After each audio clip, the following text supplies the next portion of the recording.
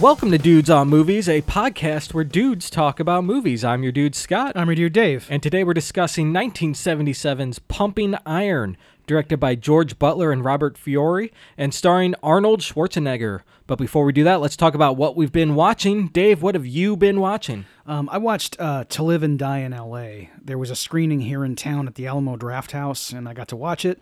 That movie is... Man, that movie's a lot of fun.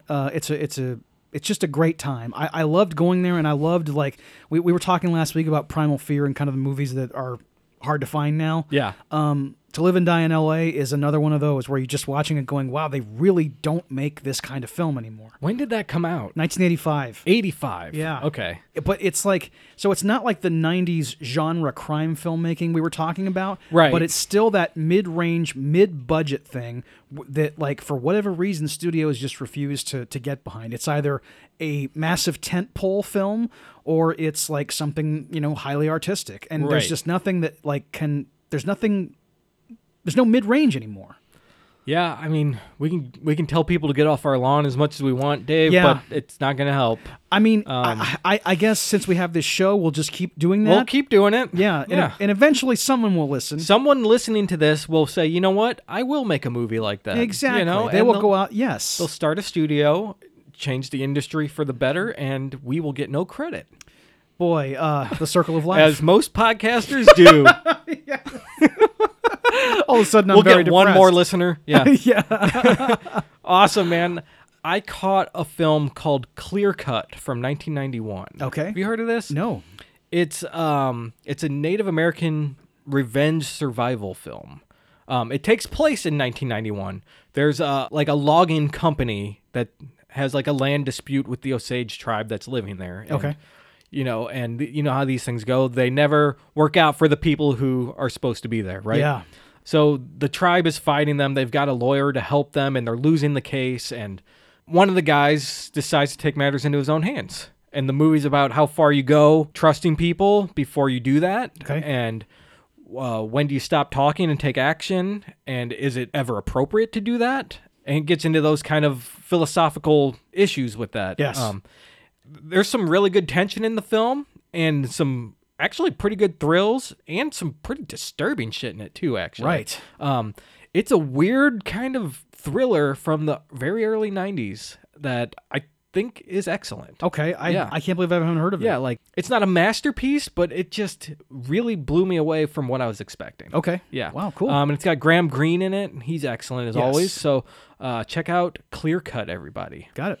All right, so now let's talk about Pumping Iron, Dave. Why don't you give everyone a synopsis? Yes. So this is a documentary that focuses on competitive bodybuilding, a subject most people in the 1970s didn't have a connection with because at that time, most normal people weren't going to the gym. Yeah. The central character in the film was Arnold Schwarzenegger, regarded by everyone in the industry at the time as the best to ever do it.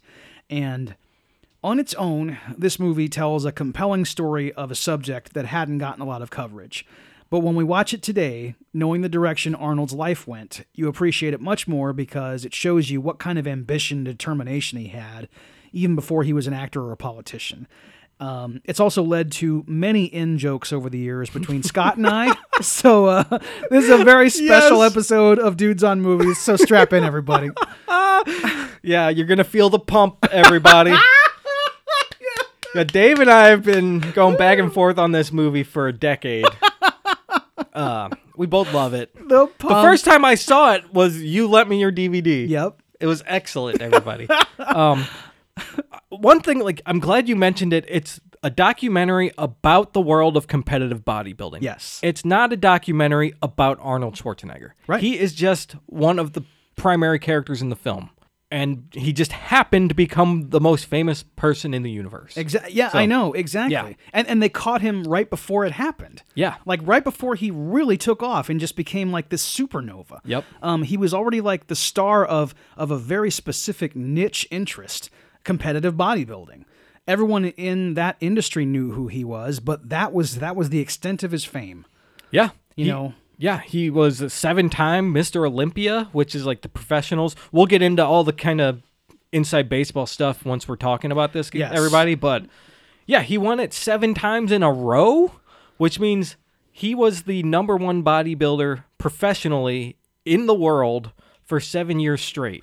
Okay, one correction. He won 7 titles, 6 in a row. His 7th title came in 1980 when he made a comeback. Okay. Yes, That's he right. won it And from 1970 to 75. there was a lot of controversy about that, Yes. too. Yes, of I don't course. know much about it. I just know there's a controversy. Well, and there's controversy about the one that we see in this film as Yes. well. Yeah, I guess so. And what I think we can do as well, because Scott and I know this movie inside and out, we've also digested all the behind-the-scenes material that was on the DVD release from 20 years ago. I think the best way to do it would probably be to talk about the documentary, and then we'll talk about behind-the-scenes stuff in the second half of the show. I've only watched that stuff once a while okay. ago, so you probably are more well-versed than I am, but I'll defer to you. Thank you. Cool. So the movie opens with, it's Arnold and is it Franco Columbo? Yeah. They are in a ballet lesson, learning how to move their body gracefully and stuff. And Yes. it's a great image because these are Hulks, man. Literally, Lou Ferrigno's in this movie, and he played the Incredible Hulk. The Incredible Hulk. Right. These are hulking men. Yep. And there's this little petite ballet woman showing them how to move and stuff. And it's not played for laughs or anything. It's just a great image, I think. And they're intently learning from her. Okay, I got to move like this. Because in the competition, you pose and you move and you have to look graceful and strong, you know. So they're taking it very seriously.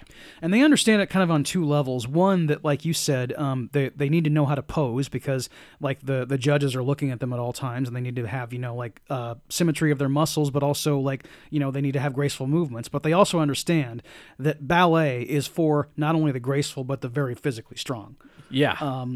So she's an authority on this. I'm going to listen to her. It's awesome. Yeah. These men are twice her size. Oh, and they're just yeah. Show me, please. I want to learn. You get a real sense of just Arnold's mass in this scene because she's standing there saying, "Oh yeah, can you lift your arm like this?" And he goes, "Yeah." And she goes, "Now make sure you look up." And he goes, "Look up." And she lifts her arm and it's this pipe cleaner next to this just whatever the hell he's got on his body. A tree stump. Yes, exactly. And I mean and he's doing the same movements as she is, and he's trying to be as graceful as her, and he's succeeding, but dude, I know. It's just it's funny to watch. But it's awesome. These guys' lats, they look like flying squirrels, when they're reaching out. Yes, I know. So, I'm dude, I don't know about you. Do you pose when you're watching this movie? Sure. I do it. Yeah, of course. They'll be striking a pose or doing a move, and I catch myself doing it. I'm thank God I'm not in a theater or so, because I'm posing while I'm watching this. You have to hit a double bicep at some point. Yeah, the double bicep, man. And you mentioned the lat spread obviously is a big one too. I mean, I think I do that unintentionally even when I'm not watching Pumping Right, Iron. yeah. Because when you're in the mirror, sometimes you got to just exactly. do it. Or when I'm just walking or sitting in a meeting at work, I'll realize my posture isn't great at the moment, so I just kind of got to this, and then all of a sudden look at that, I'm muscular again. It's right. I mean, I've straightened my back. Exactly, and I know that because of Pumping Iron. Chest out. Yes. Yep. But yeah, it's a great opening. But really now, with the real openings at Gold's Gym in Venice, California. Well, before that, we get that great, musical. Okay. And I know we can't go through every frame of the film, but the opening song. Yeah. It's obviously very dated. But you will still be singing it days afterward because it gets in your ear. It's someone saying, pumping up, pumping iron. And there's this 70s music, Electric Company bullshit. 70s funk disco stuff. But it's just the laziest funk. Yes, it is. I know, exactly. They could barely be bothered to be funky, man. It's just and I like it because it's accompanied by clips of bodybuilding it's stuff. Like old muscle men, you know? It's not even bodybuilders, just muscle men from the 20s and 30s. And, yes. Yeah. I know. Yeah, like these exhibitions they had of guys they were like a strong man at a circus or right. something. And there'd be a phonograph and they're kind of going up, up, up, Yep. Great stuff. It's awesome while this funky music is playing. And there's vaudeville dudes on the screen. Yes. It's excellent. I know, it's so cool. But yeah, we go to Venice California, where Gold's Gym started, right? Like, Yeah. this is the first Gold's Gym. I've seen it. Yeah. Have you been there? Yes, I have. I haven't gone in, I haven't gone in myself. I just drove past. but I've been to Muscle Beach, and it's packed with muscles. Yes. But they say in the documentary, there's not a lot of like documentarian voiceover work in this film. There's not really a ton. Well, I mean, Charles Gaines like narrates the Yeah. a lot of exactly. He comes in and like then you'll forget it's around, and then like 45 minutes later, he comes in with that soft voicing, and you're like, oh, that's right, Charles Gaines is here. Yeah, you know? that's right. And then he goes away for I another know, 40 minutes. Exactly. Yes, it's really sporadic. But that's great because the content of the film is so engaging, Yes. like, and everything the people are saying, like, there's quite a few characters in this Right. film, man, not just Arnold. And I realize now that like I think that's when he comes in is like when a new character is introduced to be like Franco Yeah. Colombo, Right. 170 pounds from Right. Sardinia, and it's Yeah, like, yeah, that's mostly what it is. yeah.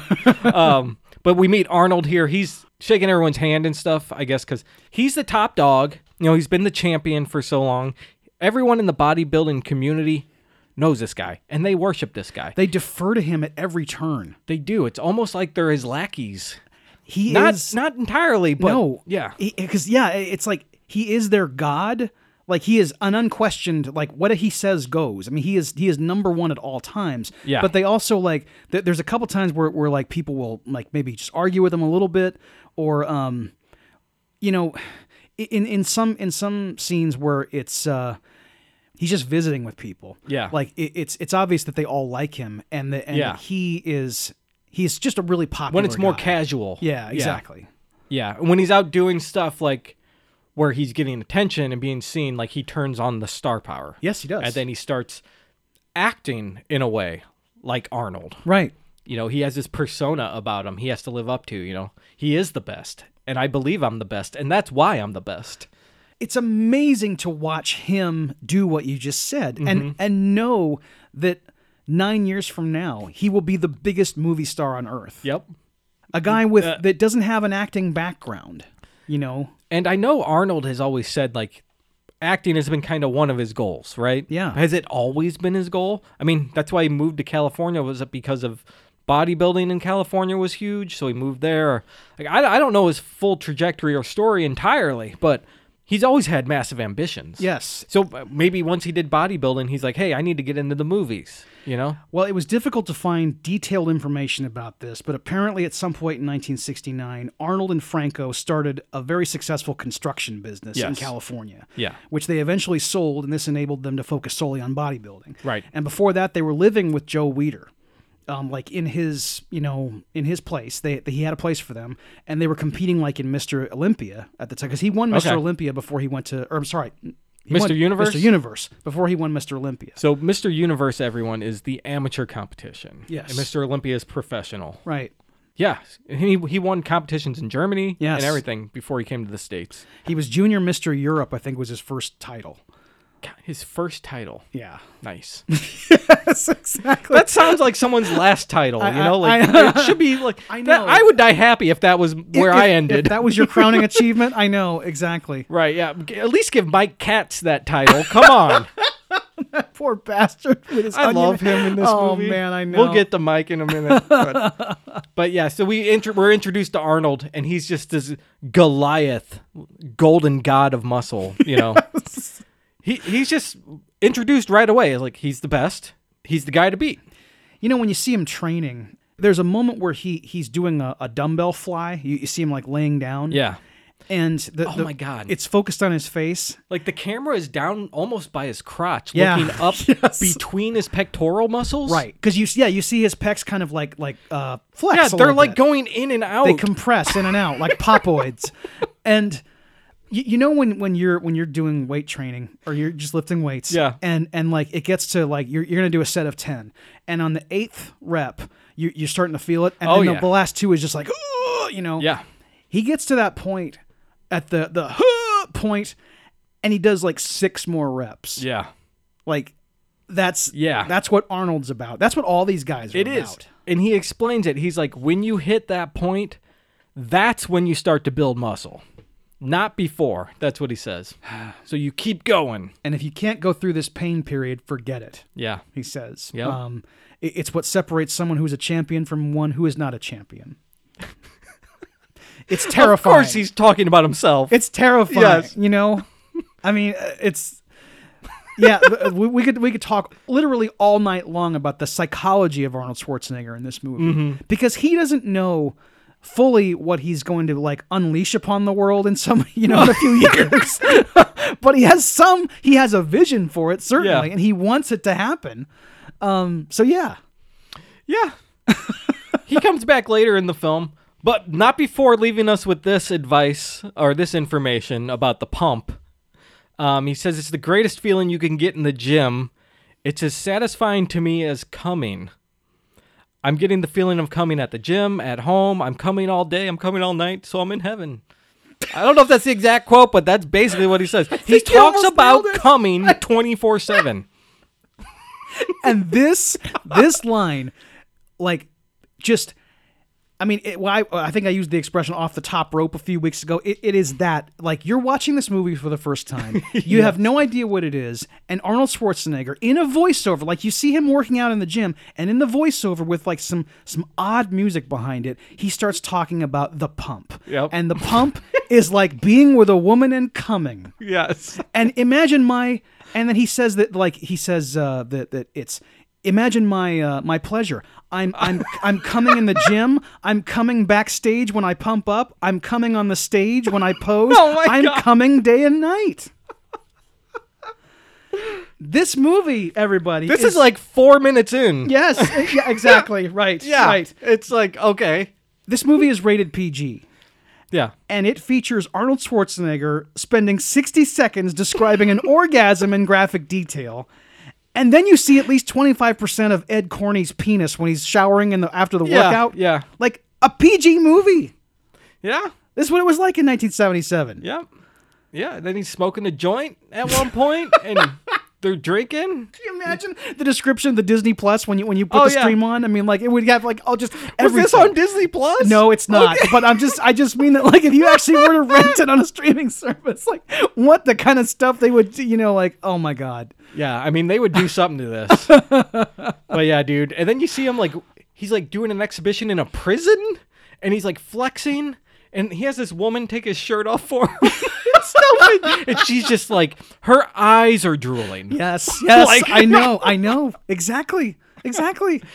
Yeah, and then this other guy's like, hey, give me a kiss, I mean, because he kisses the lady on the cheek, and he says, hey, look, maybe she hasn't had she's like a female inmate. Right. Hey, she probably hasn't had a kiss in a few years. I gave her a break, and you hear him, hey, give me a kiss. Yeah, and then they're all laughing and having fun, right? Yeah. And then there's a couple guys looking at him, he's like, man, you got a beautiful body, man. Just like, it's like everyone is enraptured by this guy. It's so bizarre. Like, these like hard dudes at this maximum security prison are looking at this guy who's posing for them and talking about what a beautiful body he has. Yeah.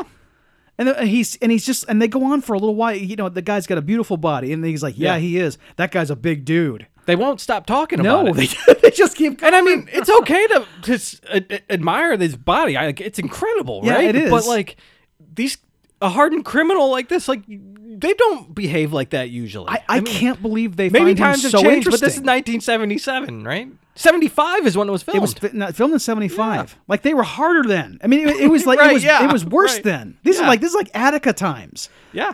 So I mean, like, I just can't believe they find him this fascinating. It's like you see Bigfoot, man. Like, I swear to God, that's what it's like. I know. You'd be like, holy shit. That's true. That's true. You're right. He is kind of just an otherworldly creature. I think he wore the Patterson-Gimlin suit, actually. I mean, he was in California at the time. It's true. Yes.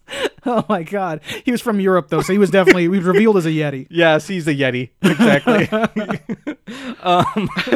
So now, and, like, Arnold gives pointers to guys, too, in the gym. Yeah. Like, we're talking about how he's kind of arrogant and stuff, but, like, he does help some people, but then he, like, sabotages other people.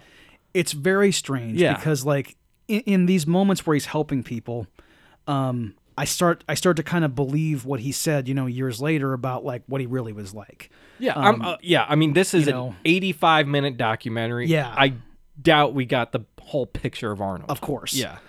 Because there's that guy with the curly blonde hair, the kind of small guy, Yeah. who is like, he's talking in voiceover about how he idolized Arnold Schwarzenegger. Yeah. And he just wanted to be like him. And by the way, this guy is probably the same age as Arnold Schwarzenegger. Like, it's so weird that like all these people are like, oh, I can't believe growing up watching Arnold Schwarzenegger. The guy's 28 years old. How Yeah. old are you?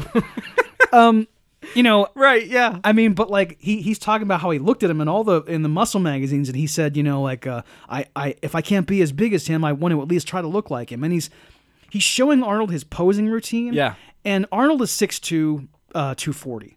This guy is probably, you know, 5'4", you know, Yeah. 160. And Arnold tells him, he essentially gives him the advice he should have given Franco Columbu, Yeah.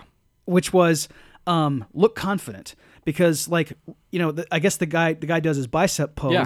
and like he kind of hides away when he poses, and Arnold Yeah. says, no, don't do that, open it open all up. the way up, you know, like, because Open up, show them. exactly, look Yeah. confident. Yeah. And he's really like being helpful in coaching this I guy. kind of broke it down to when he's not competing directly with someone, that's when he helps them. But when he Okay. is kind of in the Yeah. running with people, he kind of becomes an asshole. I see. Yeah, that's a saboteur. Yeah, that's a Um, good distinction. So most of the time he probably is helping people, I Yeah. imagine. Like he has to be. He can't be going around all the time pranking people, giving bad advices to people, you know? Bad advices. I love it. It's another inside joke here. We'll get to it, I Yes, guess. But yeah. And now we meet more bodybuilders, right? Uh-huh. We meet Mike Katz. Poor Mike Katz. He's isn't he like a junior high school teacher? Yes. This guy looks like a Yeti. Like he's Bigfoot with Hulk Hogan's haircut. I mean, dude, Yeah. like, we have to talk about Mike Katz's hair. Yeah. I mean, it looks like a pearl onion, you know, like, does. Oh I my mean, it's just like the most like stringy bullshit. And I'm just like, dude, why don't you just, I know it wasn't in fashion at the time, but look, there are, you know what? Poor yeah. Mike, because I find him sympathetic for a lot of reasons. I but love him. I just realized in this moment, part of it is that he didn't have bald heroes like I do. Right, You know, yeah, he doesn't yeah. live in 2023. There was no Jason Statham, like, you know, movie star who looked like that. Right, exactly. This was pre-Terry Bollea. Exactly. Yeah. You had to just take that like really, gross looking hair and you know, like, I guess Gallagher. I mean, but Gallagher- that's not much. no, Gallagher was not a hero. I mean, Gallagher was not a masculine ideal, you know. That's true. So yeah, That's true. Mike was up against it. Yeah, Mike had, and you know what? I think that's why they play him like this in the movie. Yes. because he has that look. His demeanor is very, he's very domestic compared to everyone else. You know, like Yeah. and he's very kind. He's the teacher. Yeah. and they show him playing with his kids, and this is just good filmmaking here. You know, Right. They show him this way to get that feeling for you, but he's playing with his kids and they're posing and stuff. Yeah. and I love it. He has his little girl. She's probably like 3 years old or something. She's like, feel his muscle, and she grabs his elbow. I know. I fucking love that. And he has her flex too, and he's like, Yeah. "Oh wow, that's good muscles," you know. And Yeah, he's like, right. And Feel daddy's muscle. And then they're man, like it's great. hanging They're on just it. hanging Yeah. on him. Yeah, it's I it's did that really as a cool. kid. Of course, Yeah. yeah. I mean, and because I mean, like, even if your dad isn't a professional bodybuilder, he's still way bigger than Yeah, you. right. You know, Exactly. And I find Mike Katz sympathetic for a lot of reasons. Obviously, you know, in particular this interview style, he often starts talking and doesn't know how his sentence is going to end. Yeah. Which I've done a time or two in my professional and amateur podcasting life. I've done it. Yes, and he makes an analogy at one point where he compares himself to a dog that's been kicked too much, and he says, "I'm the type of person who is the type of dog who will bite back."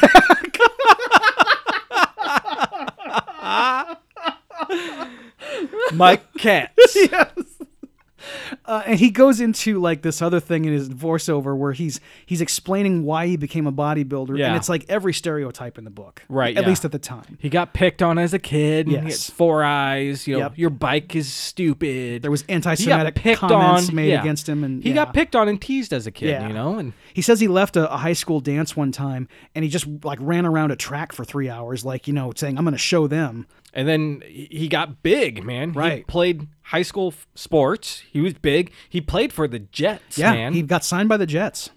That's something. Right. And it, like a knee injury, like, prevented him from like having a big career. Right. And he ended up becoming a teacher, and he kept doing bodybuilding, and he eventually like won Mr. America. Yep. And now he's competing in Mr. Universe. Yeah. Do you ever see guys who are just, they're really swole, but they have a job where they shouldn't be swole? Yes. Like, I find it so fascinating. I do too. They usually walk around with like a gallon jug of water at all times, yeah. and they're eating 6 times a day. And there's a couple of them where I work actually. Yes, definitely. And like just like nonstop consumption of sweet potatoes and tuna. Yeah. I'm amazed at their commitment. I think it's excellent, though. Yeah. It's wonderful. Yeah. Take care of yourself. You're Of doing course. better than I am. Exactly. I'd love to have their dedication, but I don't want it bad enough. You Yeah. know? I Right, want to live a long time and be healthy, but I don't want to be You don't that want to yoked. feel the pump 24/7, Dave? I do. I actually do. I mean, if I was orgasming 24/7, that would be pretty great. But I just don't have the wherewithal to right. focus on I mean, that. you'd have to stop for at least a couple hours to podcast. Yes, yeah, that's true. Sometimes I get a pump from the podcast, though. Same, dude. You know? Of course. I feel like after this, we're going to be pumped up pretty good. There's no question about it. You can just use the pump interchangeably for all kinds of stuff, right? Once you've established that the pump is in play, like Yes. it just becomes like it just dominates your thoughts. Yes, it does. But Mike Katz gives us the sob story, right? Yeah. And so we feel for him. We love him. We want to be on his side, and we are. And then they introduce Ken Waller, who's this other bodybuilder. And when they introduce him, the music gets just a little funkier. Yeah, You know? that's true. And he's on a football field tossing this football with his buddies, and he's like, yeah, I'm going to go. Because they're going to, like, South Africa or something for a competition. They're going to Mr. Universe. That's Yeah. where Olympia and Mr. Universe is happening. Yeah, so they're going there, and he's like, yeah, I'm going to get there. I'm going to take Katz's shirt. I'm going to hide it. And they're setting him up to be a villain here. Like, Yeah. these two other guys are laughing, like, Yes. Didn't they, like, kind of make this up, like, to fit into the movie? They did. Yeah. This particular scene. And like the one of the other guys is Robbie Robinson. Like the kind of shorter dude. Yeah. And like at one point, like Ken even looks at him and says, "Oh, I'm not worried," because he's talking about like Mike Katz in general and like Yeah. bodybuilding. He's like, "I'm not worried about Mike Katz. I mean, he's good, but he lacks too many things. The only guy I'm worried about is Robin." Yeah. And like he points at Robin Robinson, and like that guy is kind of always around too. Yeah. Like he's just kind of this like Rosencrantz and Guildenstern. He's not doing anything, but he's just around at all times. Right, yeah. But like this scene was filmed after the competition.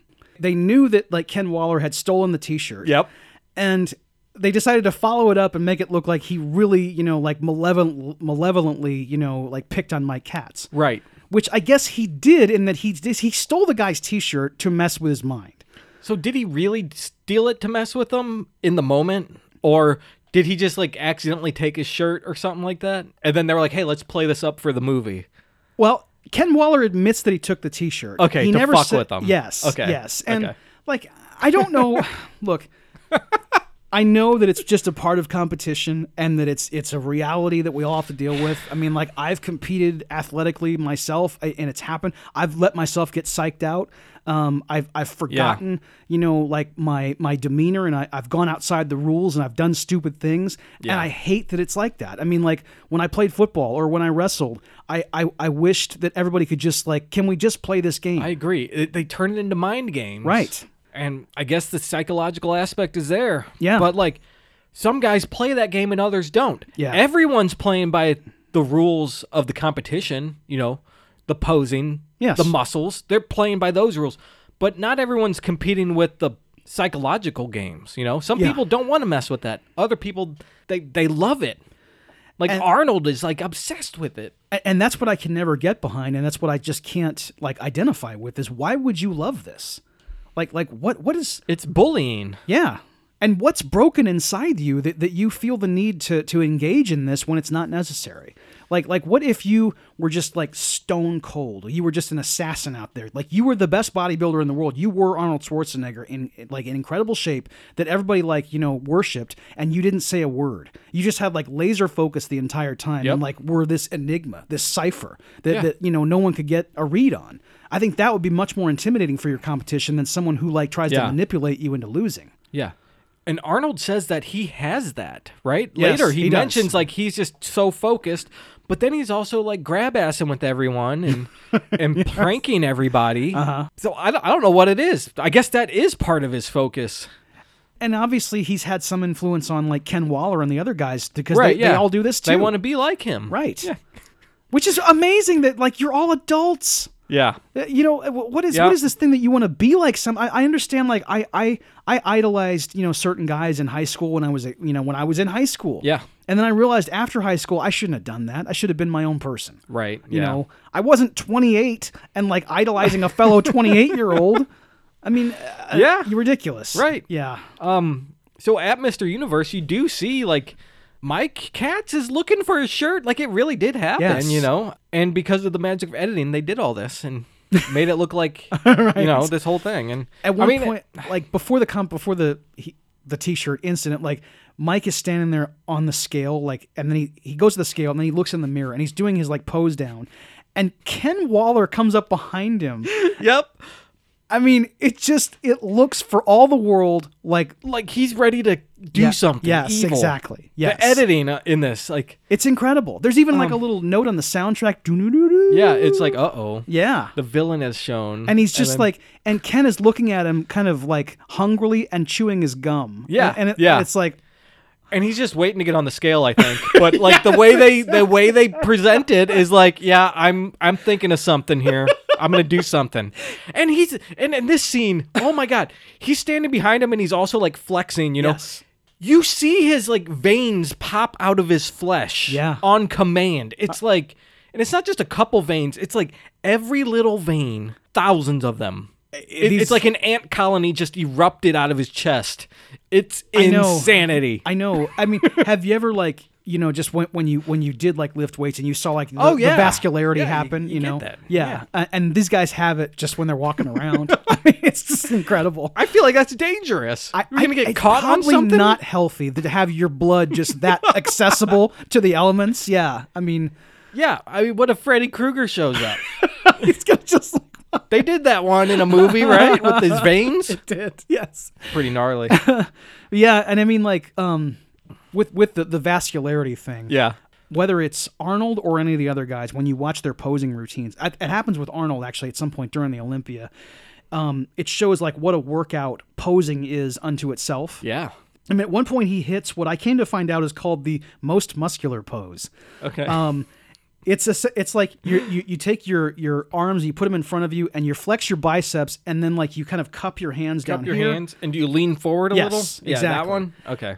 And if you look at his face, the blood rushes to his face. Oh, yeah. And it's because he's not breathing. He looks like he's starting to convulse a little bit. Yeah. It's a lot of exertion. Yeah. And like it's kind of like his head is getting a little shaky.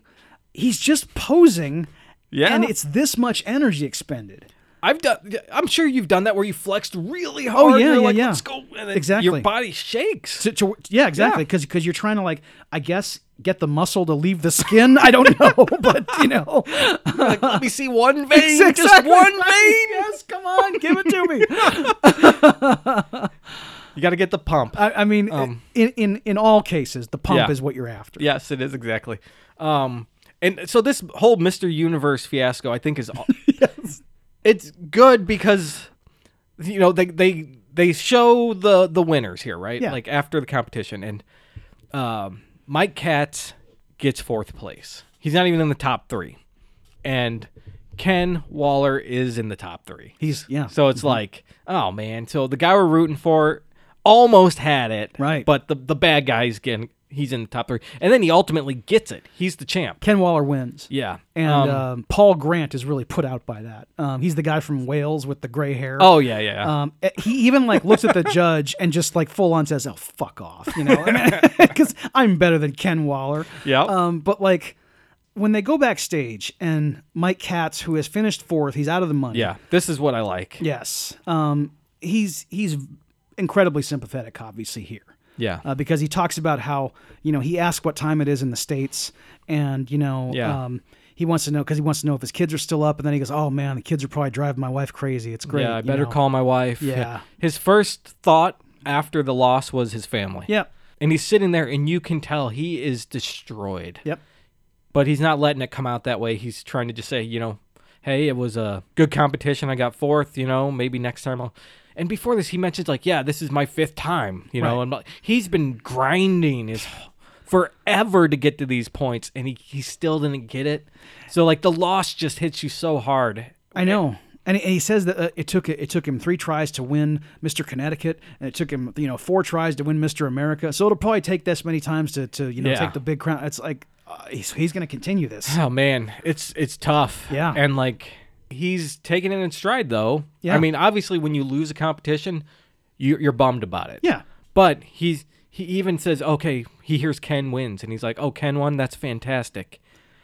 And this is the saddest line. He goes, imagine how you must feel. Oh, man.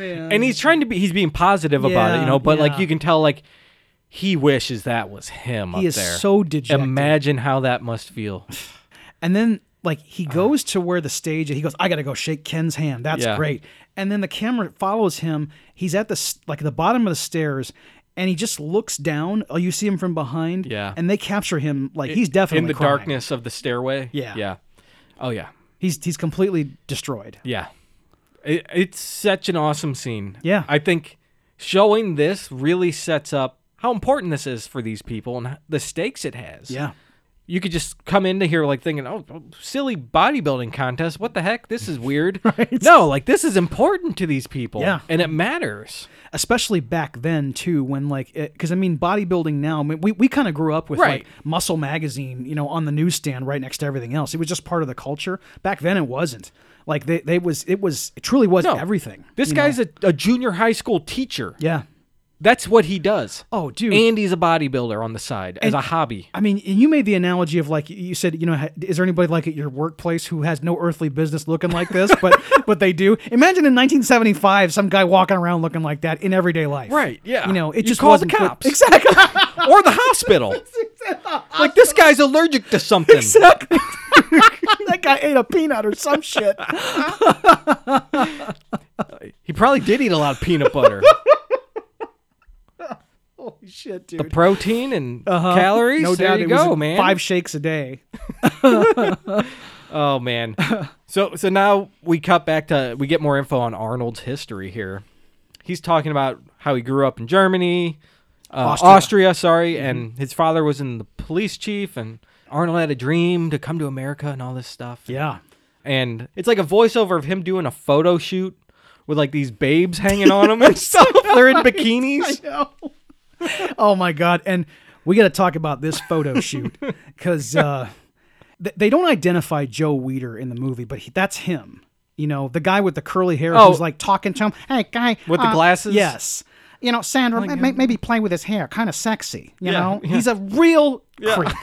He looks creepy. And I mean, he's like giving direction. He like at one point, it's either him or the other photographer who tells the one girl who's like down at Arnold's knees, "Hey, maybe put your head lower to the floor." It's like, Yeah. I get what this is about, everybody. Right, yeah. Because there's a girl on his there's a girl on his shoulders, and then there's 2 girls at his sides. Yeah. And he's like doing the crusher, the exercise bendy Yeah, he's thing. like bending this bar. Yes, and they're photographing him, with all these babes, and this is the strongest man on earth. Yep. If you're this strong, you get the babes. Exactly. Yep. This is what you have to aspire to, everybody, because if you get like this is what will happen. And he keeps talking about how he wants everyone to remember him forever. Yes. Until he dies. I want to be remembered like a general or a president for hundreds of years or 1,000 years like Jesus. He's compared himself to Jesus. He invokes the name of our Lord Savior Jesus Christ and says he wants to live thousands of years. And like there's Jesus. another funky song playing that says like Everybody the lyrics wants to live forever. I think they commissioned this for the movie, It is right? because it's They the had same to. singers from the opening, like Pump It Up? Exactly. Pump It Yes. Higher. Yes. And it's just like these. Yeah, I know. And then it ends with like him, like I guess they've commissioned some kind of painting of him that he's carrying up the stairs, and it's him posing on a mountain. Oh my God, And that's right. and you hear the interview, like, because in the throng, there's a bunch of like reporters gathered around him, and somebody says something about like, how much skim milk do you drink every day? And he goes, oh, I don't drink any milk at all. Milk's for babies. When you're a man, you have to drink beer. Yep. It's a great You know, I mean, he is giving them, I've heard him say that in multiple interviews. Oh, you have? Yeah. Okay, so that's not just from the movie. So Arnold's doing material in this movie? I guess, yeah. Holy shit. He probably knew it was a good line, and he just kept it. I guess you so. know? Yeah. All right. You know, well, that makes sense. when you got something in your pocket, that's good. You know, okay, you bring it out. You're right. You're right. So showmanship. Yeah, I might try it sometime. Maybe we'll get prepared for random encounters. Exactly. So now we meet another bodybuilder, right, Dave? Uh-huh. We meet Lou Ferrigno. Lou Ferrigno. And more importantly, we meet his dad, Matty Ferrigno. Yes. Boy, you know, what can you say? Lou Ferrigno, he is, he's a mountain of a man. And He's the biggest. yes. Biggest ever. That's one thing they keep, like, focusing on, is that, like, Arnold, yeah, he's the reigning 5-time Mr. Olympia champion, the best in the world. And there's rumors that this might be his last competition. But who is coming for him is Lou Ferrigno, a guy who is 6'5", 275 pounds. Like, he's the biggest thing that's ever been. And I mean, like, he's a frightening dude. And then we actually meet him. Yeah. And his demeanor and his personality belie his physicality. It doesn't match. Right. Arnold is this out there, over-the-top character. Yes. Right? This guy is introverted, very shy, and soft-spoken. Yep. And his dad is kind of the outlet for everything he's trying to say. You know, his dad is the voice that he speaks through. And Matty Ferrigno, I've only heard this voice one other time. It's a very specific New York accent. Chris Mad Dog Russo. Oh. If you ever listen to him, this is what he sounds like. Okay. And like when I hear Matty Ferrigno, I just think of like Mike and the Mad Dog. There you go. It's just really something. And there's elements also of like Bill the Butcher. I think that Daniel Day-Lewis must have seen this movie. Yeah, and what went, borough is he from? Exactly. That's all I need to know. That's true. But yeah, he is. He's obviously like he kind of acts as a stage father. He's managing Lou's training. Yeah, and he has the noblest of intentions, I believe. Yes. You can look at it saying like he's living vicariously through his son, which he is a little bit, because he even mentions like, yeah, I used to lift a little bit, you know, and I got him out, and Lou was playing with them. And I don't know if that's not even close. That was bad. It's okay. I knew where you're going with it, and you captured the spirit. I got the spirit. Yes, it's his voiceover narration. Like they're showing. It almost turns into like a Ken Burns movie. They're showing like close-ups of like muscle magazines. Yeah, and it's like Charles Atlas like ads of, you know, like I used to get picked on at the beach, and then I was 98-pound weakling, and he's talking, you know, on the voiceover about like when. He says that he brought him to some kind of flea market, and he says he bought up all the old muscle books. Yeah. And he would like, you know, he'd go in at 2:30 in the morning and see like Lou, you know, still reading. And he said he has a weight set downstairs that he used to use to just keep his arms strong or something like that. And I did a little myself, you know. Yeah. And eventually this dusty old bunch of weights produced Lou freaking Ferrigno. Right? I mean, and then they go into where Lou works out. and it's contrasted with like the Venice Beach. Oh my God, I love it.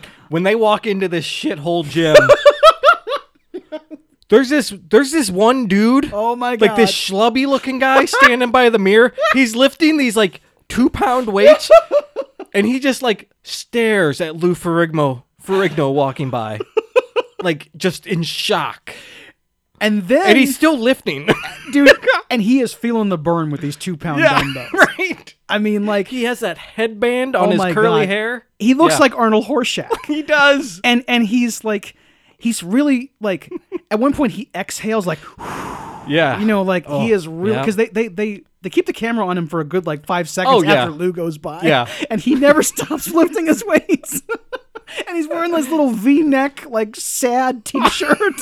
Yes. And he'll get there. He will get at there. some point he will become He is Lou. feeling the pump, Dave. Yes. Like I mean, I've never seen sadder weights than this, though. I like know. in the wild. It's really funny. And there's like there's there are a couple other aspects of the Brooklyn gym that I want to focus on. I'm glad you brought up the dumbbell curl. He had guy. to be a plant. Exactly. They had to have planted that guy. I can't imagine like they just found Horseshack in the like out there like this. I mean, but the other one I didn't notice until my 48th viewing. While Lou's doing the overhead press and shouting Arnold's name as motivation, there's a guy who's almost nude standing right behind him. He's wearing like these little royal blue posing trunks and a gold medallion. Oh man. He's in great shape, but he's not a bodybuilder. And more than anything else, it was just another example of like how in 1970s America, you could just get away with any fucking thing you wanted, including working out in public wearing almost nothing. Yep. I mean, like this guy is like, he looks more naked than if he were actually naked because of that stupid gold chain, you know? Right. He looks like he's about to get in the sauna. Yes, exactly. Like he's going to take a real nice, good-looking steam. Dude, yeah, and I'm glad you brought up he's yelling Arnold's name. Oh, man. He's like, he's doing like a bench press or something. He's like, Arnold, Yeah. Arnold. Yes. And his dad's there like, yeah, cheering him on. I know, and he keeps like he keeps shouting slogans at him. You gotta. This is your chance, Lou. Yeah. You gotta beat that German. Yep. I mean, like, and he's got this trainer who, like, at one point, like Lou is doing the overhead press, which with like I think he's got like 345s on each side. He does, however many reps. Yeah. And he's totally gassed. And then the guy, the other trainer guy comes over, hey, I got a present for you. And he gives him this like smaller weight set. And Lou goes, what are you, crazy? And he says, I want 10 more. And it's like, oh my God, he has to like do 10 more reps with like, I guess, a quarter of the weight. Only 100 pounds now? Exactly, Yeah. yes. And I am, oh my God, dude. And you see him at one point like with 100-pound dumbbells. Oh, yeah. I mean, Dude. you couldn't even like lift it I mean, imagine trying to lift that and like with one arm and do curls with it. No way. Yeah, these guys are impressive. Holy for real. shit. Yeah, it's something else, man. Right. And I usually don't swear this much on the show, but I'm just like, motherfucking, you know what I mean? Because I can't, like, every time I watch this movie, Right. I'm always just kind of like, just like you said, I'm impressed. I walk away going, I need to get in shape. Yeah, I need to get back in the gym, Yeah. And Matty Ferrigno tells him here, like, hey, he's talking about his posing, right? Mm-hmm. He's like, when you're out there posing, look at your arms, like you're admiring them. Then lift them up, then boom, look at that hunk of man. And he's like showing Lou how to do it, and then Lou does it like this, and he's like, yeah. He's like, your arms are bigger than Arnold's. No one's ever seen your arms before. Show him. and he kind of corrects him at one point because Lou's not doing it right. Yeah. Oh, and the boom, take a look at this hunk of man. It's just been in my head for decades now. Yes. I always think about it whenever I lift any weight. It's just like Boom. And this place is called it's not even a gym, it's a health studio, according to the to the sign outside. Right, yeah. It looks like it could be a nail salon I from know, the outside. exactly. You have no idea. The exteriors are like right out of Saturday Night Fever. Mm-hmm. And it's just this like, and there's like wood paneling and shag there's carpeting. no light. Oh my God. It is so dim in here. And it imagine- has to be so musty. Imagine the fungus in that carpet. Dude, like everyone, not just this gym, but like every gym, there's like carpet on the ground. I know. People are walking around barefoot. Yes, I'm like, yes. dude, what kind of staph infections are going around? It's just nonstop. It's a MRSA. Yeah, Oh. I know. It's really gross. And the whole thing of like barefoot training is like considered. Isn't that so dangerous? It is, but it's considered like super old school. Yeah. Like this is where it's at. Where we're really good. Like we're being primal about things. Okay, yeah, all right. I remember Hulk Hogan talking about it. Like he like kind of built his own gym at his own property so that he could do it because he had done it previously. And then the health department stepped in and said, "Not doing that anymore." Yeah, we don't need Hulk Hogan's feet on the equipment. God damn it, dude! Dude, it's so it's gross. so nasty. I know. Jesus. Oh, holy shit. Yeah. But yeah, the contrast between that and like, outside, the Venice Beach gym, not only is it more well lit, but they're like going to the beach, they're frolicking in the surf. Right. And, it's Arnold and all his friends. It's sunny California. Exactly. Robbie Robinson's there. And at one point, it's one of my favorite, I don't even know this guy's name, and I've never been able to figure out who it is, but Arnold is like taking a nap. Yeah, on the beach. Yes. He's napping. And there's a bunch of other dudes there with him. They're all laying out on a towel, yes. like all grouped up. Yes, they're really close to each other in their posing trunks. And this little dude who had leaped into his arms at the beginning of the movie when he walked in. It's the same guy. The same guy. Okay. It's the New York dude. He comes up to Arnold and he says, "Hey, Arnold, listen, I'm going to be going to New York tonight. I'm going to meet Lou. I'm going to meet with his dad. And everything that I learned from you and that you stole from me, I'm going to give to him. And I think that the combination is going to be very hard to beat, Arnold. Very hard." And Arnold's response is, "I'll see you when you get back." And he goes back to sleep. He says, What do you want me to tell Lou?" "Tell him hi." Yes. And then he keeps going, because Arnold is half asleep still. Yes, right? exactly. He's telling him all this, and Arnold just doesn't fucking care. Let me go back to sleep. This guy's trying to psych him out and talk it's so trash. Funny. And eventually, Arnold, he tells him, be nice to Lou because he needs a lot of help. Yeah. Dig at him there. Right. Yeah. Mm-hmm. And if everybody didn't know, Lou Ferrigno, he's always been, we mentioned his personality wasn't what, the villainous thing that they were expecting. Right. But it was also, he struggles because he's hard of hearing. Yeah. In the documentary, they say, when he was 1 year old, he had an ear infection, and now he can hardly hear out of it. Right. So he had to learn how to read that. He lips. has a speech impediment. Yes. It's hard for him to talk. Yep. And that's why his dad helps him out so much. Yes. It's hard for him to communicate. Right. And you could read this scene where he says, I want you to be very nice to him because he needs a lot of help. I wonder if that is Arnold doing a dig or if he's being sincere and saying, no, be nice to him because he's a good guy. Yeah, I don't know. I have no idea. Yeah, it's true. You can't read it any way because I've read so many different variations of what was actually going on in the movie and who was telling the truth and who wasn't. Right. It's like trying to go back and I will never know the truth about the Montreal screw job. Yeah. It just You'll never know. And this is the same way. I mean, we weren't there, so we don't know. Right. And because Arnold is so two-faced, you don't know at all. No. And he even says after this, he's going to do whatever it takes. He's going to mess with Lou. He's going to prank him, Yes. He's going to mess with his head. And this is, here, I'm calling it back, guys. This is where he says, "Franco is a child and I am his father. He comes to me for advices. It's not that hard for me to give him the wrong advices." That's what Arnold says. Those were exact words, Yes. everybody. The wrong advices. He says it twice. I love it. And I understand English is not his first language, right?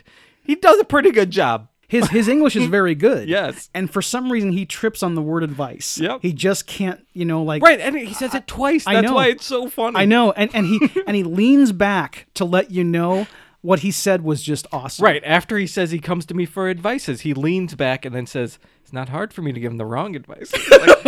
Wow. Yes. You would be a great movie villain one day, Arnold. You just need better dialogue. That's right. I mean,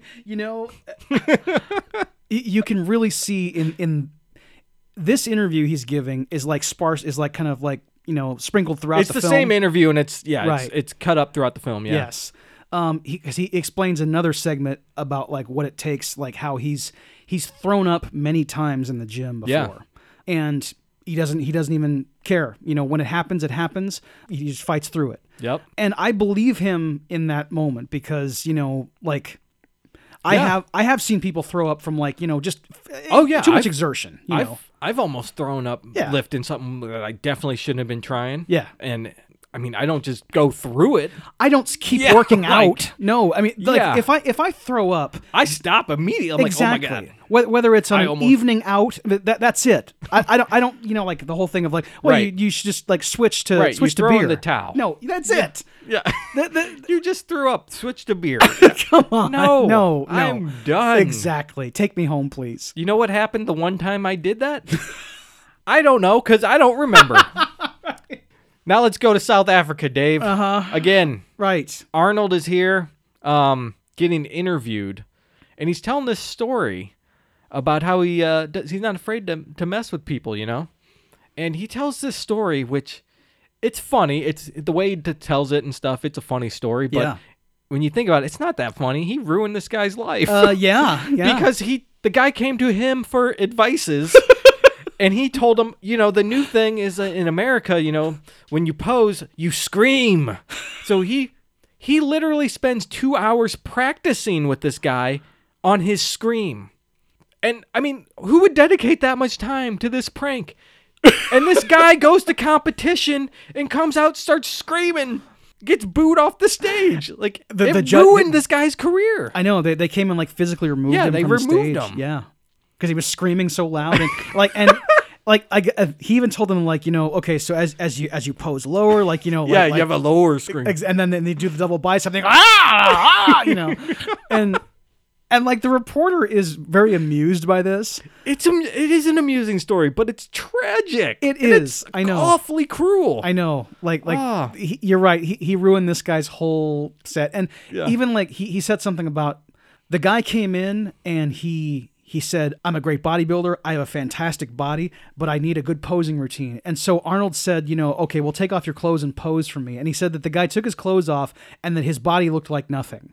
Yeah. He said, well, he must be crazy or something. And it was like, in that moment, you kind of like, I guess the first time I saw the movie, I had the same reaction of like, that's an amusing story. But the second time I'm like, well, maybe you should have pulled him aside and said, exactly, you need to work out some. Yeah, you need to work on this. Yes. Like he was with the other guy Sure. at the beginning. Like, right. I don't know why he felt like he needed to do that. I guess he felt that the guy was super arrogant. Maybe that was it, because he yeah. comes in like, I have the best body Yes. and all this, blah, blah. Yes. And then he shows it and Arnold's like, what are you talking about, dude? And I mean, imagine like if that did really happen, if like everything exactly went down the way Arnold tells it, imagine a person who would walk up to Arnold Schwarzenegger and say, I have a great body. You know, can you imagine?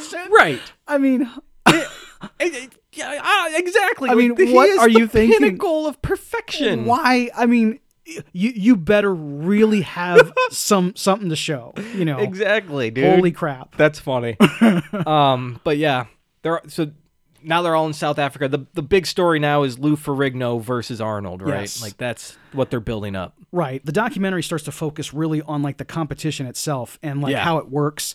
And there's like a prejudging that happens before all the people show up. Right.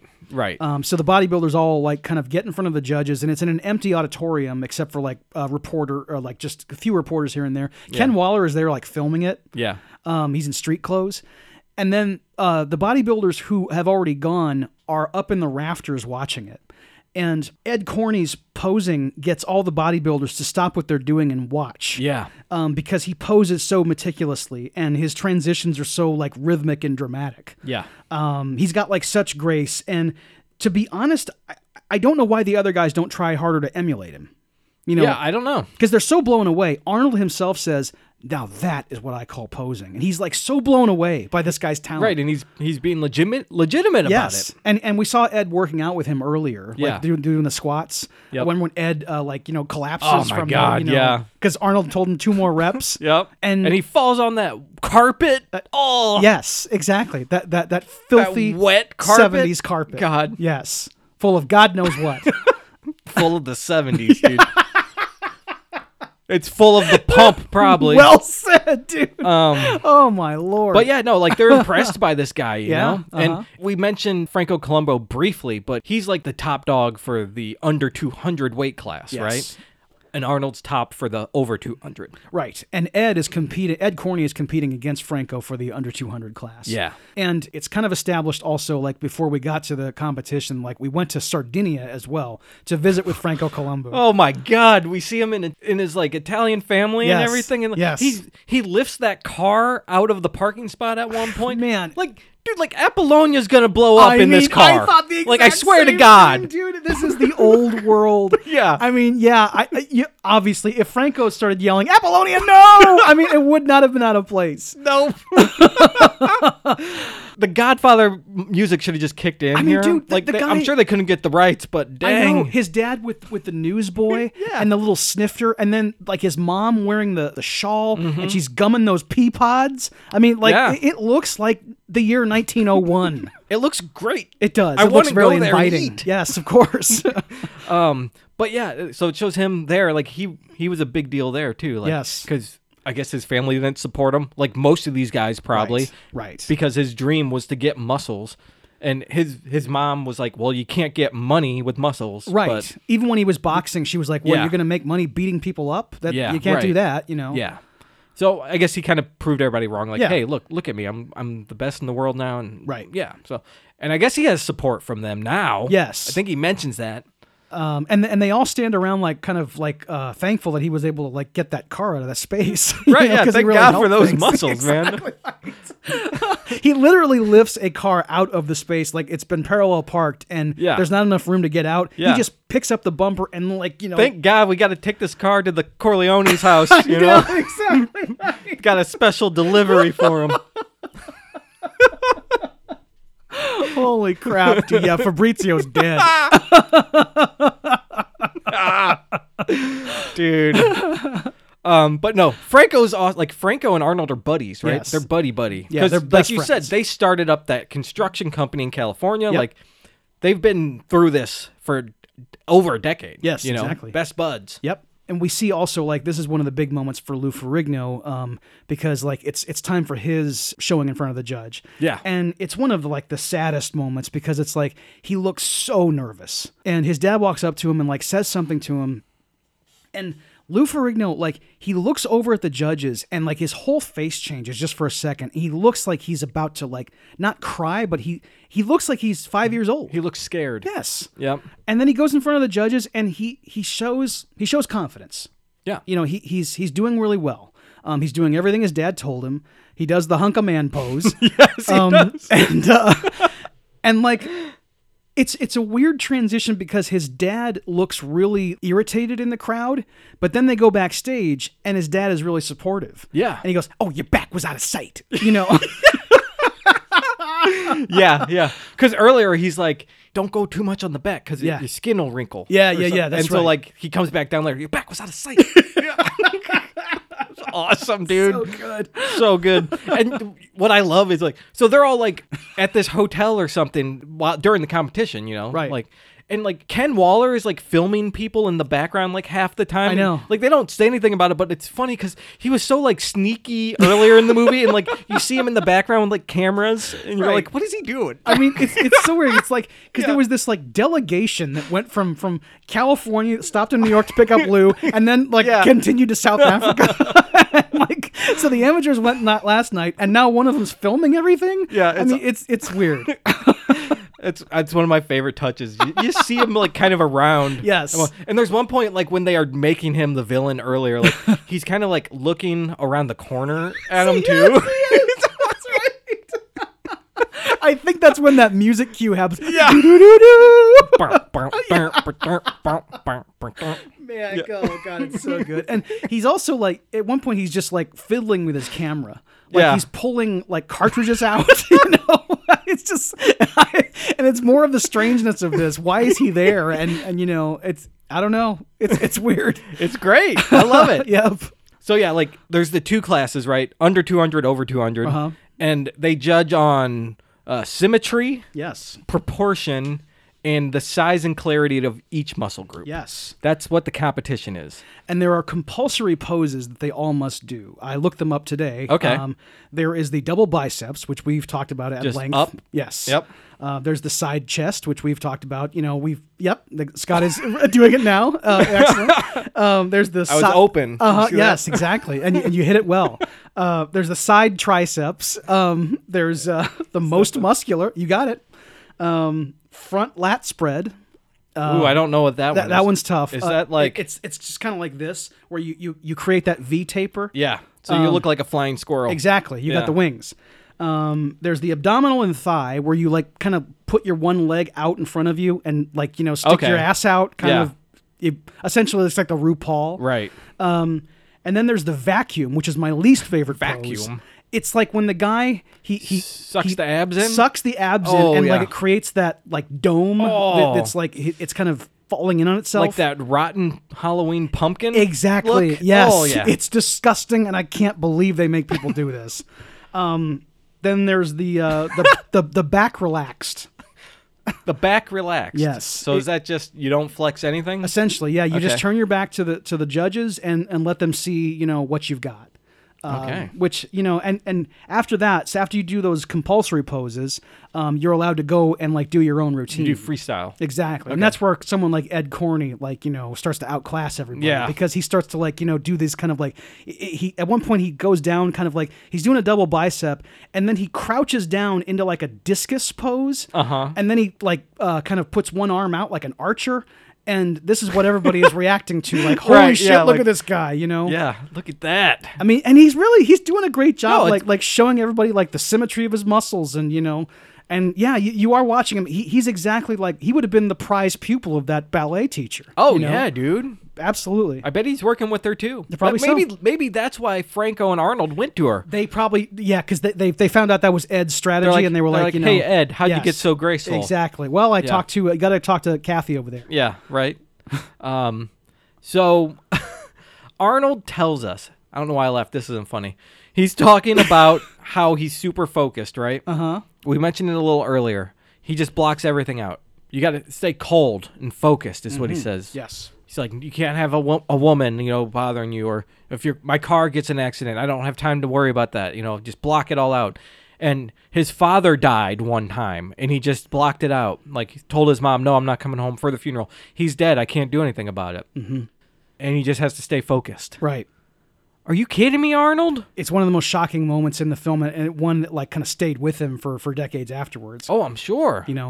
Because people didn't know what to make of it, and it's still up in the air whether or not it's true. Yeah. Because he has said that it's a lie.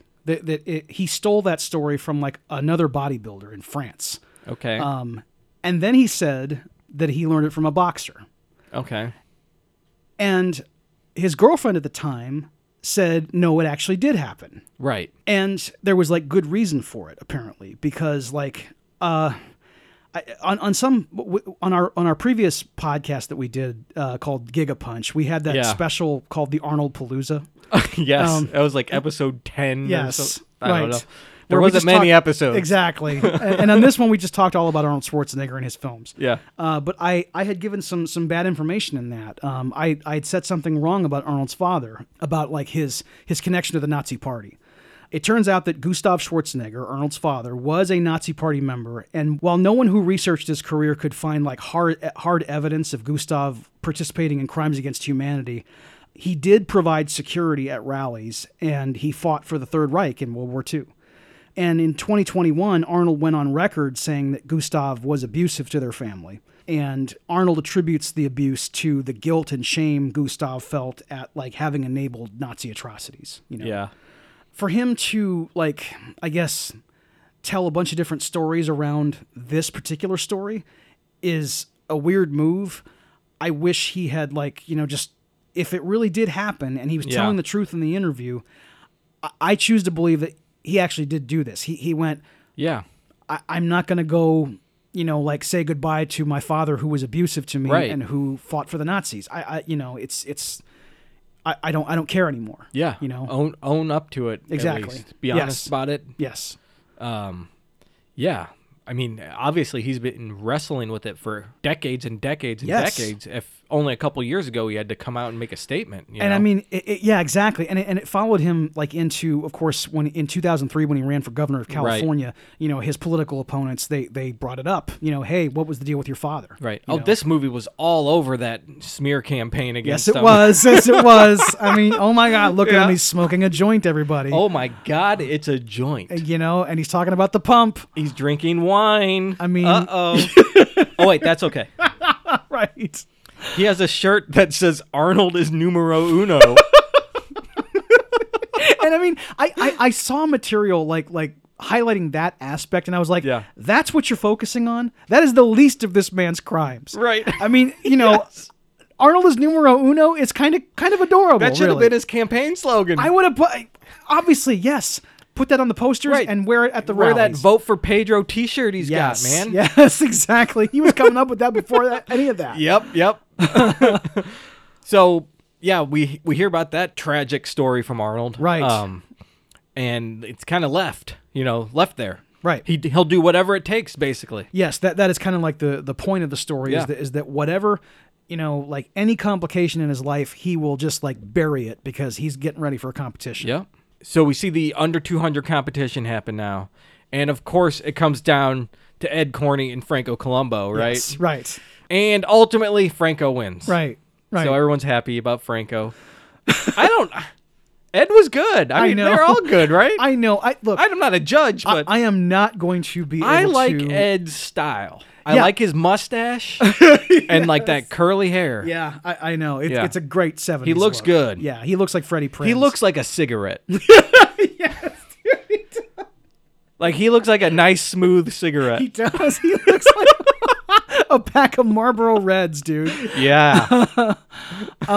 Yeah, I know what you mean. He's got like even like an anchor tattoo. Yeah, He's yeah. the only bodybuilder who's got any ink. Oh man. Do they nowadays? I'm sure there's more, but I wonder what kind of the standard is. I wonder. Yeah, I haven't seen it in a while. Apparently Arnold has like denounced the sport, like he hates it now. Oh, is that right? Yeah, just because of the direction it's gone. And Okay. the things they do and Well, stuff. I don't know. I mean that's it's weird because like the Arnold Classic is like it's on par with Mr. Olympia now. Okay. For like prestige wise. Right. And that he's denounced the sport. I hadn't heard about that. So it's Yeah. weird that there's still something like bears his name. I guess he can't get out of it because it's been going around for like 40 years right. now. So yeah, now it's too late. right. But yeah, I know what you mean though about like just I can't judge these guys' muscles. I know I agree with you that I liked Ed's style more. I just like to watch his posing routine. Yeah. But like, can I say definitively that if I was to study Franco's muscles that they're Wow, like, your muscls are better. exactly. I don't know. I don't know. I can compare you to me. Right. Yes. You win. Exactly. Congratulations, Franco. You're in first. I'm in 1/1,000,000th. Thank you. But I know you're right, and it's weird too that like obviously we look at the judges, none of them are bodybuilders.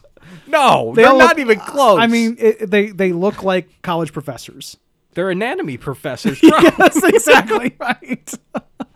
But yeah, they Franco wins the under 200, and at the earlier pose down, but the pre-show thing, they mentioned like a newcomer in the over 200 was this actor from France named Serge Nubret. Oh, yeah, and yeah. this guy rules. Right. Like Charles Gaines like introduces him, Serge Nubret, 41 years old from France.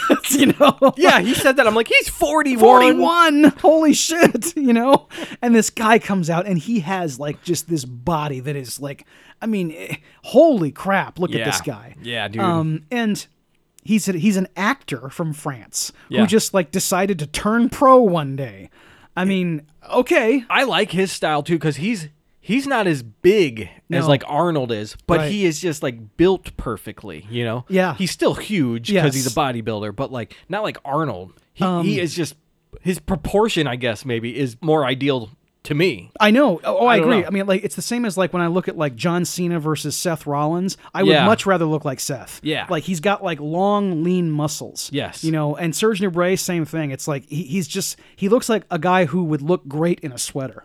Yeah, dude. You know, right. I mean- and you might not notice at work that he's swole as all get out. Exactly. He just looks like a guy with a flat stomach and broad shoulders. Yeah, right. Oh, okay, cool. This guy just doesn't drink beer constantly, He's good. No, then he goes to the company swim party and what? He's in those little Speedo. Oh my god! Oh, I mean, man. imagine just revealing that like in front of. I mean, oh my, HR would Wow. get so many calls. Yes. Yeah, he would get so many calls. I mean, because he it wouldn't would. even need about the posing trunks. I mean, if Right. he just wore like a regular swimming suit, yeah, he would just clean up. And the whole company would be talking about it. Oh my Everyone. god! Did you see Everyone, the Serge? company Bolton will go out. Yes. Did you see this? Exactly. New president. This guy is not to Serge. be missed. Oh, dude. But no, like, yeah, there's the posing what is it called? The pose off? Or what is it? It's okay. before everyone competes individually, they all go out as like a group and pose together, right? Yes. So It's kind of like Miss America, like yeah, they all come out Yes. on the stage. and yeah. like 50 of them go in the first round, and then it's down to Right, like the yeah. last 3. Right.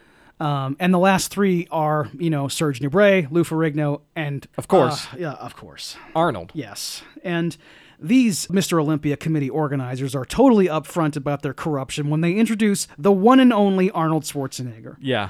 How are the other competitors supposed to take that? I mean, the guy gets on the PA and says, the one and only Arnold Schwarzenegger.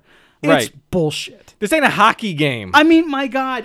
You're not announcing the captain. No. Come on. Exactly. I mean, like, he does not get special treatment. I don't care who he is.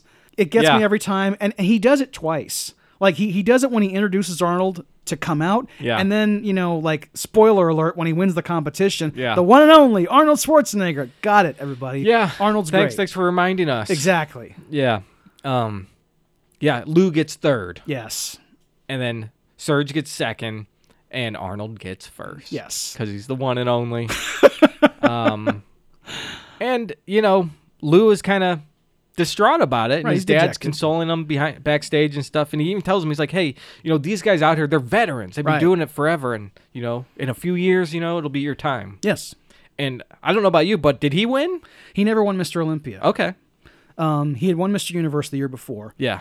And He won it twice in a row, I think they said. yeah, and I found out that it doesn't bother him. I thought it would have, but it doesn't, because he's had obviously a long career, Right. In film and TV, and also just like in the health industry. Yeah. He's like a trainer to the stars. He's had a great life. Yeah. He wanted to win Mr. Olympia, and he wanted to beat Arnold specifically. Yeah. But it didn't happen, and this was his only chance, and it didn't work out. And that's the ropes, man. Yep, exactly. Ask Mike Katz about that, dude. Right.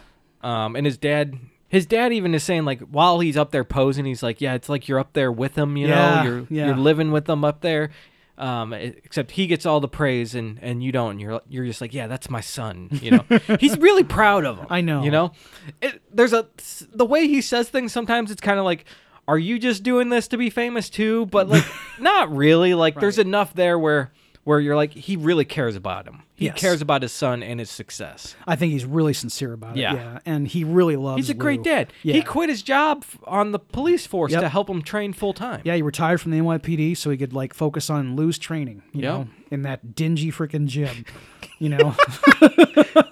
You need to keep that health insurance though, because the freaking God. the infections. Oh, every time I think about it, I just like cringe a little bit because it's like, man, what you brought up about the barefoot training, we don't see that in Brooklyn, but like it's all over Venice Beach. So, yeah, gross. It's the California style, I guess. Yes. But yeah, and even before the competition, they're getting pumped up before the contest, yeah, right? Yeah. And Arnold and Lou are like looking, like eyeballing each other. I know. And Arnold is messing with them. And there's a great scene though when they're both like doing like curls facing each other Yes. and like just staring at each other. Yeah. And they both start laughing, which is great because Arnold is being malicious, but like he's having fun, and then Lou is also kind of having fun with it too. In that moment at least. Yes. But with all the teasing throughout the competition, I think Lou kind of doesn't like it, but he's kind of going along with it, brushing it off a little bit. Yeah, because earlier in the day, like before the prejudging, they had breakfast together. Yeah. it was Lou, his dad, his mom, and Arnold, and like Arnold was really giving him shit. Yeah. Like- he tells him he's not ready. He needs another month. Exactly. Yeah, Yeah. he's not even in shape yet. Yeah. Dude, come on. I mean, he just full on says it. Yeah. You mentioned the what he's going to say to by what he said about Franco, how he's a child and he comes to me for advices. He lays out, what he's going to do to Lou when he gets to South Africa. Right. And he says, look, if he shows up and he's out of shape, well, that's less work for me. But if he shows up and he's in shape, fine. I hope he is. I'm going to mess him up. Yeah. I'm just going to take him and I'm going to twist his mind around, and he will be so ready to win when he comes to South Africa, and I'll just convince him I'm going to win. Yeah. The mind games. They're Right. coming out. Right.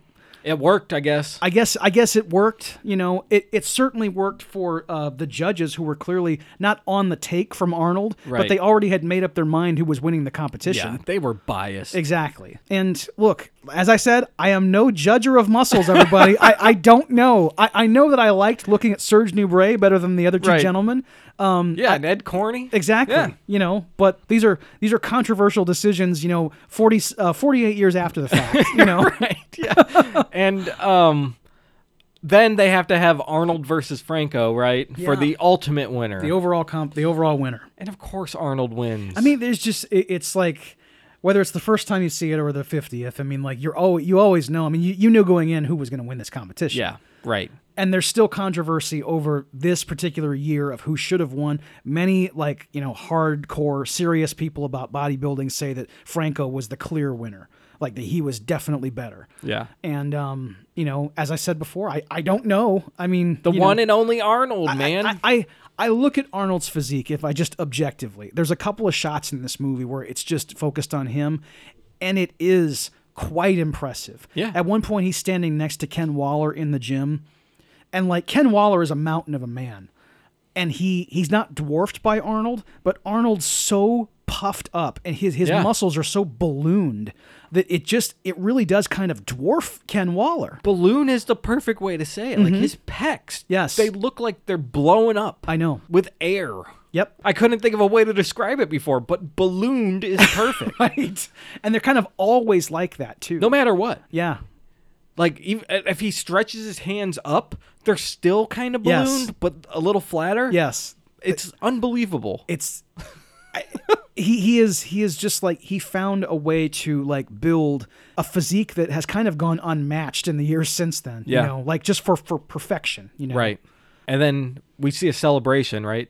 After the competition, Right. Arnold is drinking champagne and smoking a J, and he's laying on a couch that probably has, fucking MRSA, like you said, all over it. And he's got a shirt that says Arnold is numero uno, Yeah. which he probably carries with him everywhere he goes. Yes, of course he does. And they're all there, and Arnold is like, hey, it's Lou's birthday. We got to sing happy birthday to him. Uh-huh. And everybody sings happy birthday to Lou Ferrigno. It's such a weird ending. Yeah, I know. And it's great because Lou is kind of he's happy about this. Yeah. They remembered my birthday. Yeah. And then they ask him for a speech, and Lou's most famous line in the movie. He says, "I have nothing to say. I just want to eat my cake." Yeah. And he even in one of the behind the scenes thing on the DVD, Lou quotes that line. He looks at the camera and says, "I have nothing to say. I just want to eat my cake." Hey, remember that line? Awesome. Yep. Oh, and that's not the last scene, though, because Yeah. the last scene is them driving away on a bus, I guess Yeah. going back to the airport. They're going to the or airport. something. Yeah. Uh-huh. And Arnold's still digging into him. He says that oh yeah, your mom's gonna have me over for a nice dinner. We're gonna have a big lasagna, and she's gonna set me up with your sister. Yeah. And everyone's laughing and having a good time. It's just like Jesus. It's like what could you have said to Lou that would Right. You've already beaten him in this competition. You've already won.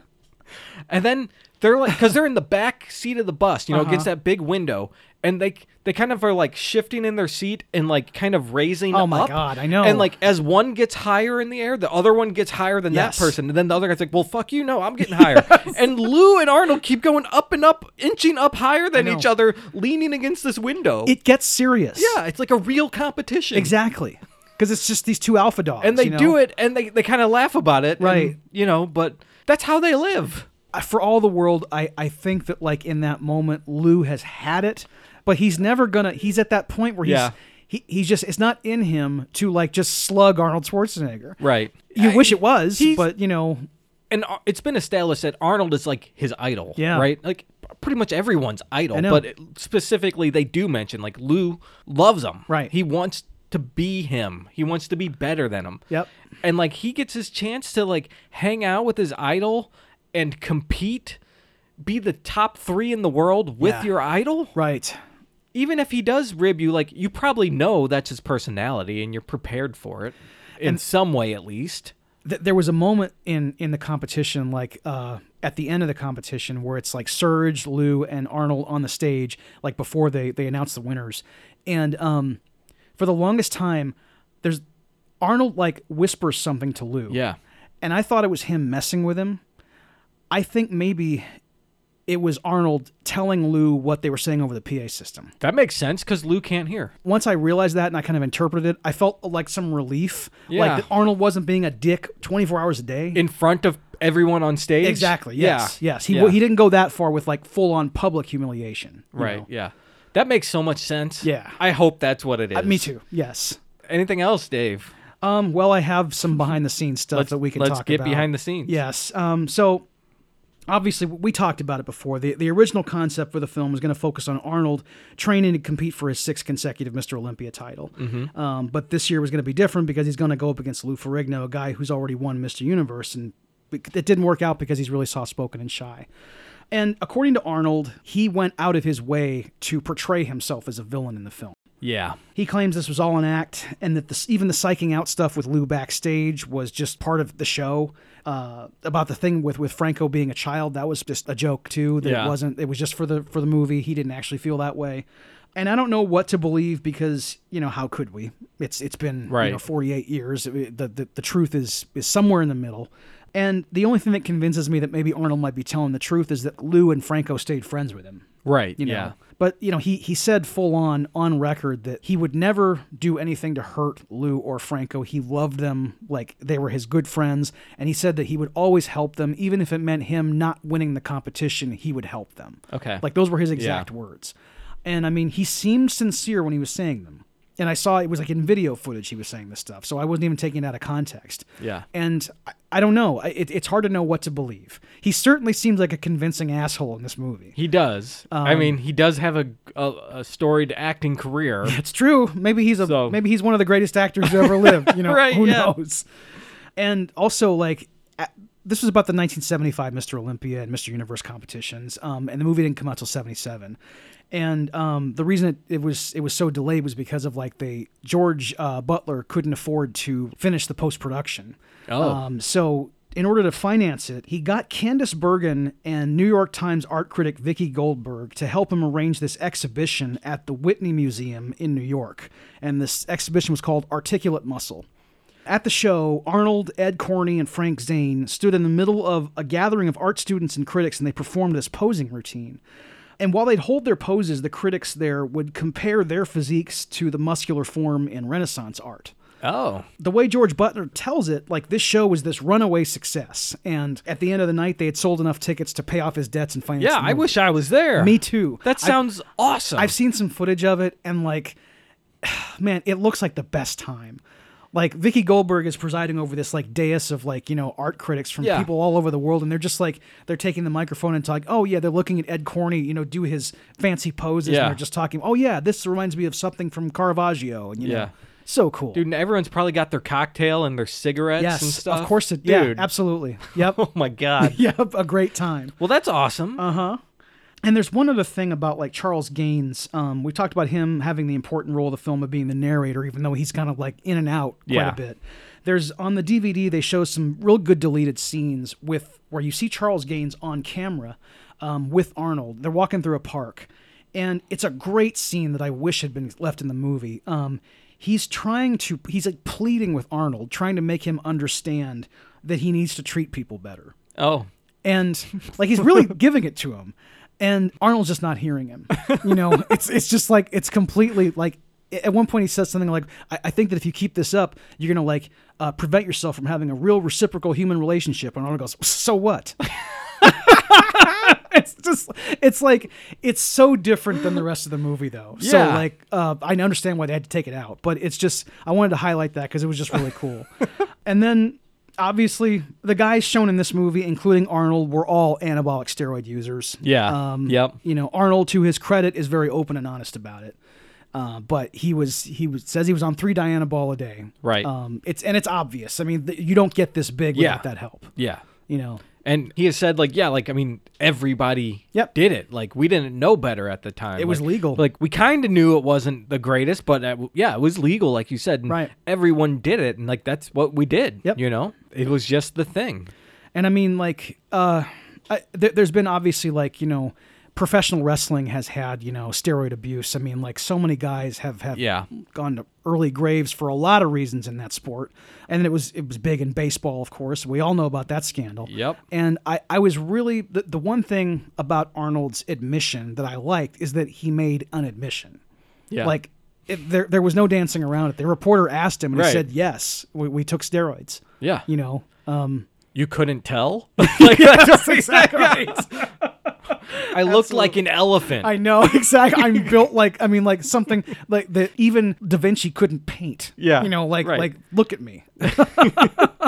Yeah, that's great. Right. But yeah, that's Pumping Iron. Pumping Iron, everybody. So, Dave, would you recommend? Yes.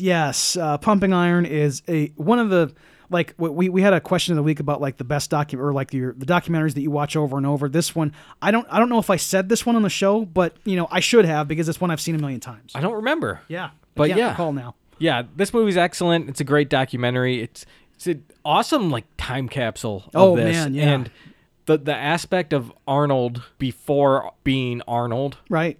makes it that much more entertaining. Absolutely.